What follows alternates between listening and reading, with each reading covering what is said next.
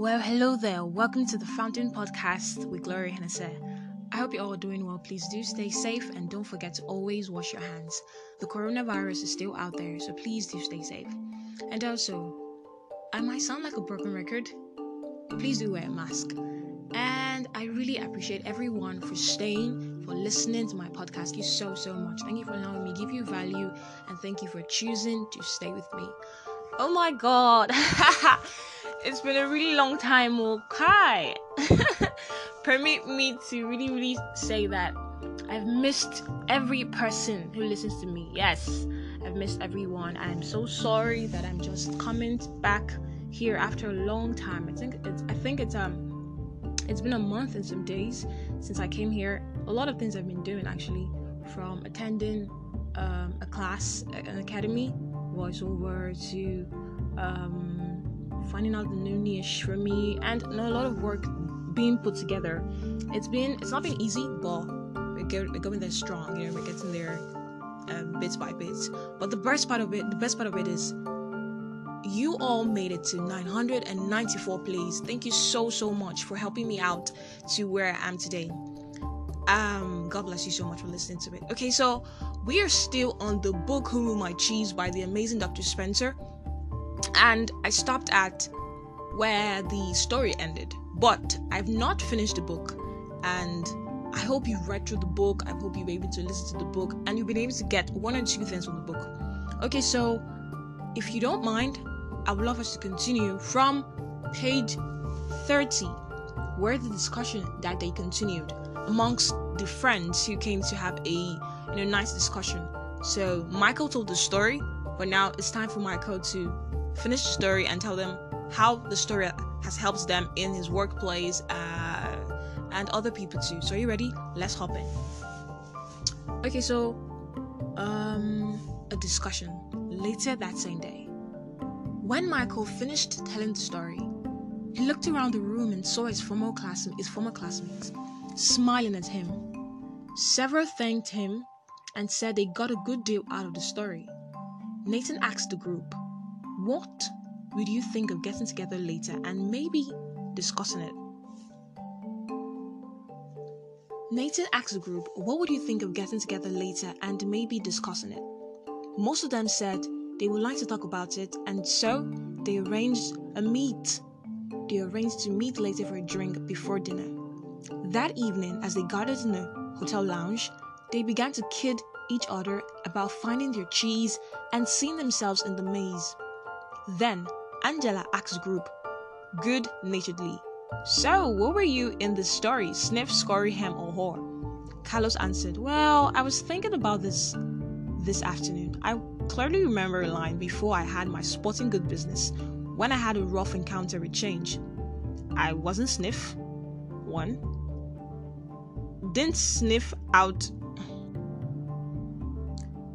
The truth is," English can be very annoying, don't mind me. "The truth is, I didn't want to deal with the change. I didn't even want to see it." Michael, who felt no time had passed since he and Carlos were close friends in school, asked, "What are we talking about here, buddy?" Carlos said, "An unexpected change of jobs." Michael laughed. "You're fired?" "Well, let's just say I didn't want to go out looking for a new cheese. I thought I had a good reason why change shouldn't happen to me, so I was pretty upset at the time." Some of their former classmates who had been quiet in the beginning felt more comfortable now and spoke up, including Frank, who had gone into the military. "Hem reminds me of a friend of mine," Frank said. "His department was closing down, but he didn't want to see it. They kept relocating his people. We all tried to talk to him about the many other opportunities that existed in the company for those who wanted to be flexible. But he didn't think he had to change. He was the only one who was surprised when his department closed. Now he's having a hard time adjusting to the change he didn't think should happen. Jessica said, "I didn't think it should happen to me either, but my cheese has been moved more than once, especially my personal life. But we can get to that later." Many in the group laughed, except Nathan. "Maybe that's the whole point," Nathan said. "Change happens to all of us. He added, I wish my family had heard the cheese story before this. Unfortunately, we didn't want to see the changes coming in our businesses, and now it's too late. We're having to close many of our stores.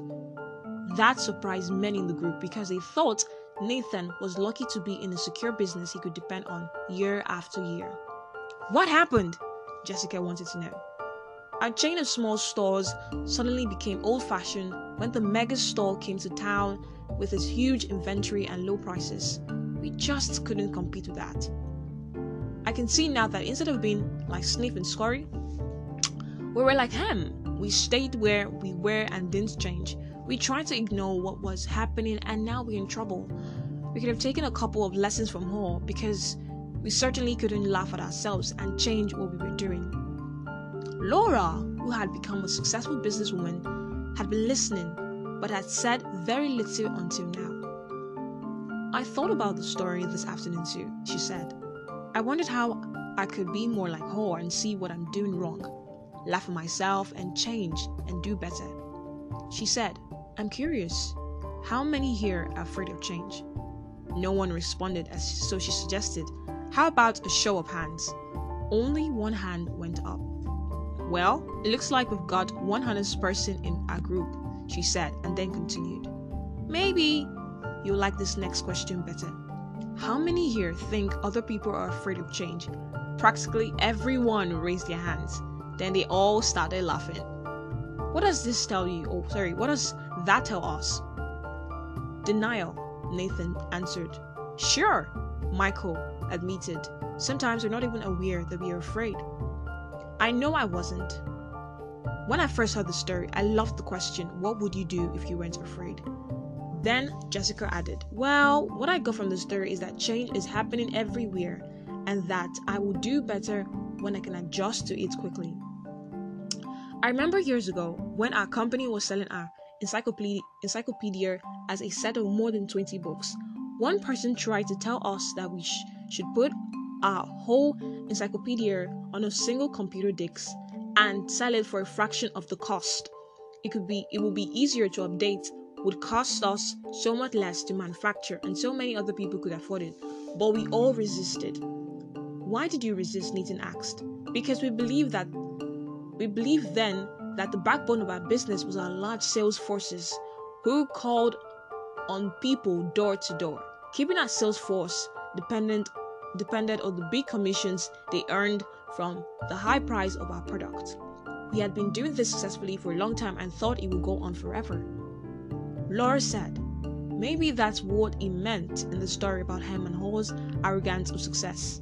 They didn't notice they needed to change what had once been working. Nathan said, so you thought your old cheese was your only cheese? Yes, and we wanted to hang on to it. When I think back on what happened to us, I see that it's not just that they moved the cheese, but that the cheese has a life on its own, of its own, and eventually runs out. Anyways, we didn't change, but a competitor did, and our sales fell badly. We've been going through a difficult time, and now another big technological change is happening in the industry, and no one at the company seems to want to deal with it. It doesn't look good. I think I could be out of a job soon. It's Mace time! Carlos called out. Everyone laughed, including Jessica. Carlos turned to Jessica and said, it's good that you can laugh at yourself. Frank offered. That's what I got out of the story. I tend to take myself too seriously. I noticed how Hall changed when he could finally laugh at himself and at what he was doing. No wonder he was called Hall. The group groaned at the obvious plays of words like, oh. Angela asked, do you think that Hem ever changed and found new cheese? Elaine said, I think he did. I don't, Corey said. Some people never change and they pay a price for it. I see people like Hem in my medical practice. They feel entitled to their cheese. They feel like victims when it's taken away and blame others. They get sicker than people who let go and move on. Then Nathan said quietly, as though he was talking to himself, I guess the question is, what do we need to let go of and what do we need to move on to? No one said anything for a while. I must admit, Nathan said, I saw what was happening with stores like ours in other parts of the country, but I hoped it wouldn't affect us. I guess it's a lot better to initiate change while you can than it is to try to react and adjust to it. Maybe we should move our own cheese. What do you mean? Frank asked. Nathan answered, I can't help but wonder where we would be today if we had sold the real estate under all our old stores and built one great modern store to compete with the best of them. Laura said, maybe that's what Hall meant when he wrote on the wall, savor the adventure and move with the cheese. Frank said, I think some things shouldn't change. For example, I want to hold on to my basic values, but I realize now that I would be better off if I had moved with the cheese a lot sooner in my life. Well, Michael, it was a nice little story, Richard, the class skeptic, said. But how did you actually put it into use in your company? The group didn't know it yet, but Richard was experiencing some changes himself. Recently, he separated from his wife. He was now trying to balance his career with raising his teenagers. Michael replied, I thought my job was just to manage the daily problems as they came up, when what I should have been doing was looking ahead and paying attention to where we're going. And boy, did I manage those problems 24 hours a day. I wasn't a lot of fun to be around. I was in a rat race and I couldn't get out. Laura said, so you were managing when you needed to be leading. Exactly, Michael said. Then, when I heard the story of Who Moved My Cheese, I realized my job was to paint a picture of new cheese that we would all want to pursue, so we could enjoy changing and succeeding, whether it was at work or in our lives.